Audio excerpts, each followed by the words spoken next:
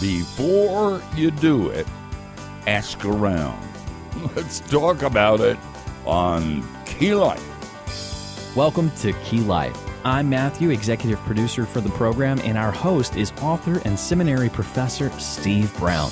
The church has suffered under do more, try harder religion for too long, and Key Life is here to proclaim that Jesus sets the captives free.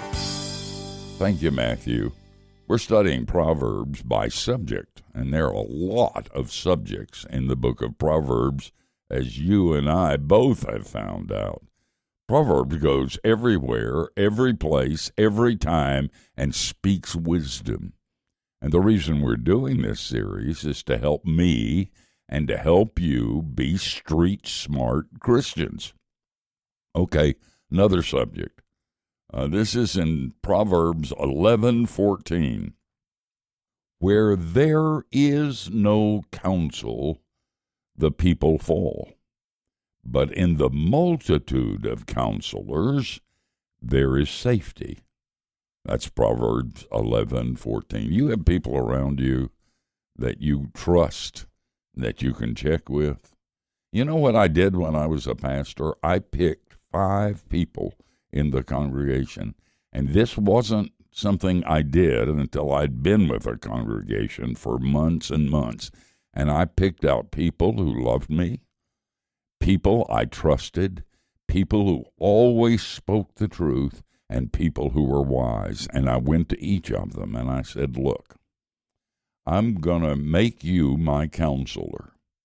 And you have to be very careful what you tell me, because whatever you tell me, I'm going to do. And I would sometimes tell them the story about the farmer who went out and with his dog into his fields, and he forgot something. And he told the dog to stay there with his lunch, and he went back to the farmhouse to get what he'd forgotten, and a tornado came and killed the dog. And the farmer, when he found out, started crying. He said, I had to be careful what I told that dog because I knew he'd do it. Well, I'd say to these people, you got to be careful what you tell this dog, your pastor, because you need to know that whatever you tell me, I'm going to do, because I need your counsel, and I need your wisdom, and I need your help. My mentor, Fred Smith, was a part of a dying directorship.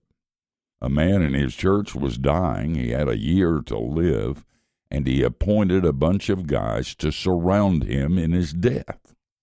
And he said, Sam, you're going to look over my finances, and I want you to advise me about financial matters.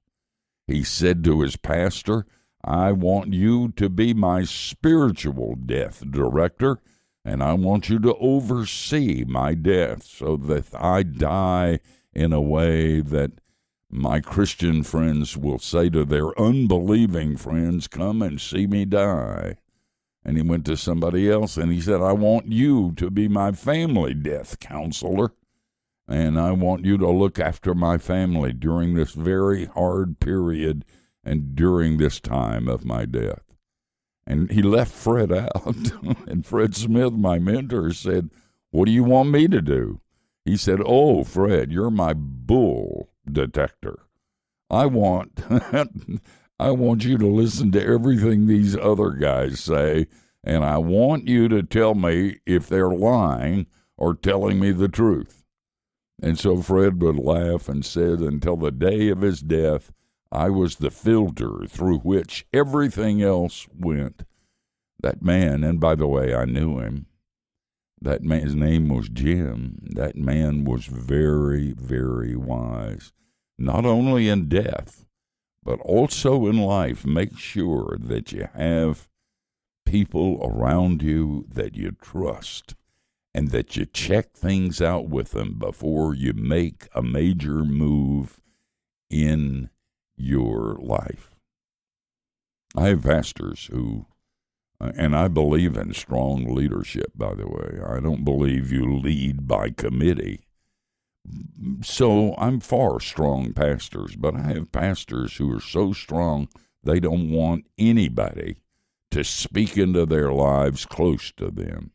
They want to do what they want to do, when they want to do it, with no restraint whatsoever. Listen, if you're a pastor and you feel that way, you stop it.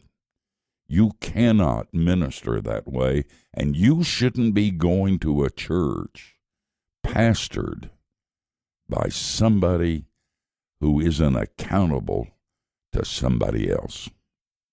And so the book of Proverbs teaches a very wise thing. Where there's no counsel, the people fall, but in the multitude of counselors, there is safety and wisdom. You know what I did yesterday? And we sometimes go to Canada for our Key Life Canada board meeting, but yesterday we did it with Zoom. We went to the boardroom here at the Key Life building, and we met with all of our Key Life Canada board members, and I love those guys. When I use guys generically, there are women on the board too. And we've been friends for 100 years, and they've stuck with Key Life and with me during all of that time.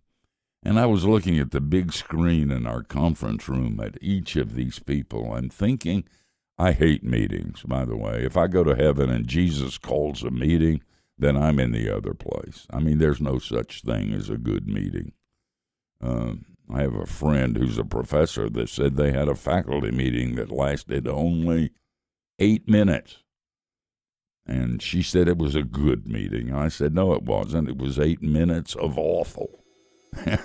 But while the president of Key Life was going over the financials, I was looking at the pictures of those people on the screen and saying, God, you must like me a lot.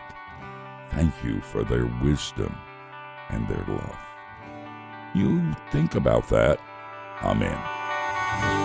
Thanks, Steve. What a great word about the importance of surrounding ourselves with a wealth of counselors. We'll unearth more riches from Proverbs tomorrow.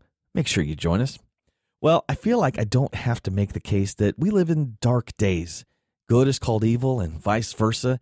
We're in a political season marked by anger and division and despair. So what are believers to do?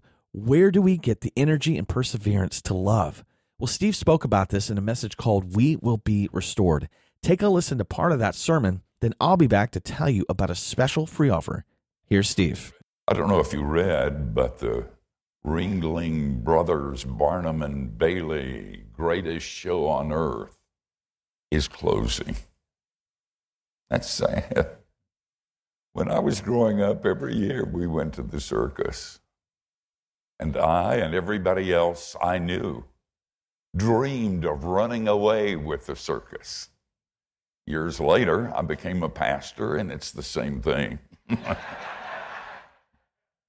And years later, because I had some friends that I loved a lot, she was a trapeze artist in a traveling circus, and he managed all of the animals in the circus. She was a Christian, and he wasn't, and I talked to him a long time as they traveled all over the country, telling him about Jesus and God's grace. And finally, he, like a child, came running. And that meant that they were going to get married. And they asked if I would perform the ceremony when the circus got close to where my church was. And oh man, what an opportunity. I said, of course. The next day, I got a call from a member of the band, a guy who wanted to know the color of the bridesmaids' dresses so his would match. And I thought, this is going to be different. And I remember standing in the center, and they had a processional and a recessional on an elephant. Those are big mothers. And when you're standing in the center ring of a circus and an elephant's coming at you, you're praying, Lord, I didn't sign on for this. This isn't what I'm in. But they were married and they were happy. I learned a lot that day.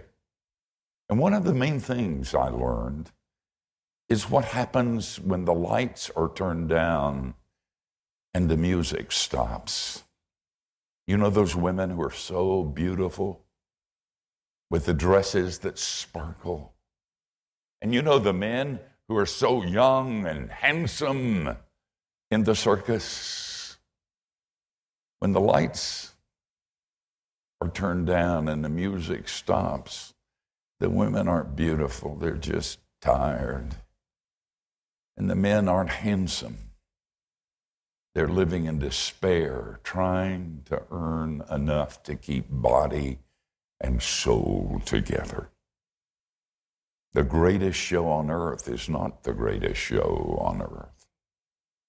There's a sense in which we're kind of in a circus, aren't we?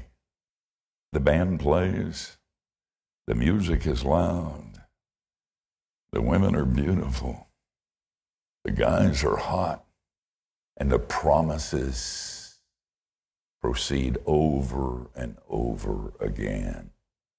But then somebody turns the lights down, and we're not refreshed. The promises don't deliver.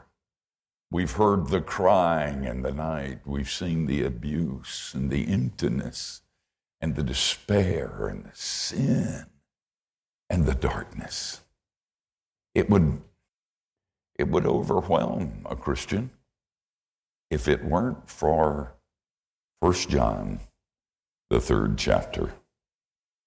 See what kind of love the Father has given to us, that we should be called the children of God. This is a powerful and timely word, and I know it will encourage you. May we send you that sermon on CD for free? If so, call us right now at 1-800-KEY-LIFE. That's 1-800-539-5433. You can also email steve@keylife.org to ask for that CD, or to mail your request, go to keylife.org/contact to find our mailing addresses. Just ask for the free CD called We Will Be Restored. And by the way, if you value the work of Key Life, would you join us in that work through your financial support? You can charge a gift on your credit card, you can include a gift in your envelope, or simply pick up your phone and text Key Life to 28950. That's Key Life, one word, two words, doesn't matter. Just text that to 28950 and then follow the instructions. Key Life is a member of ECFA in the States and 4C in Canada, and we are a listener-supported production of Key Life Network.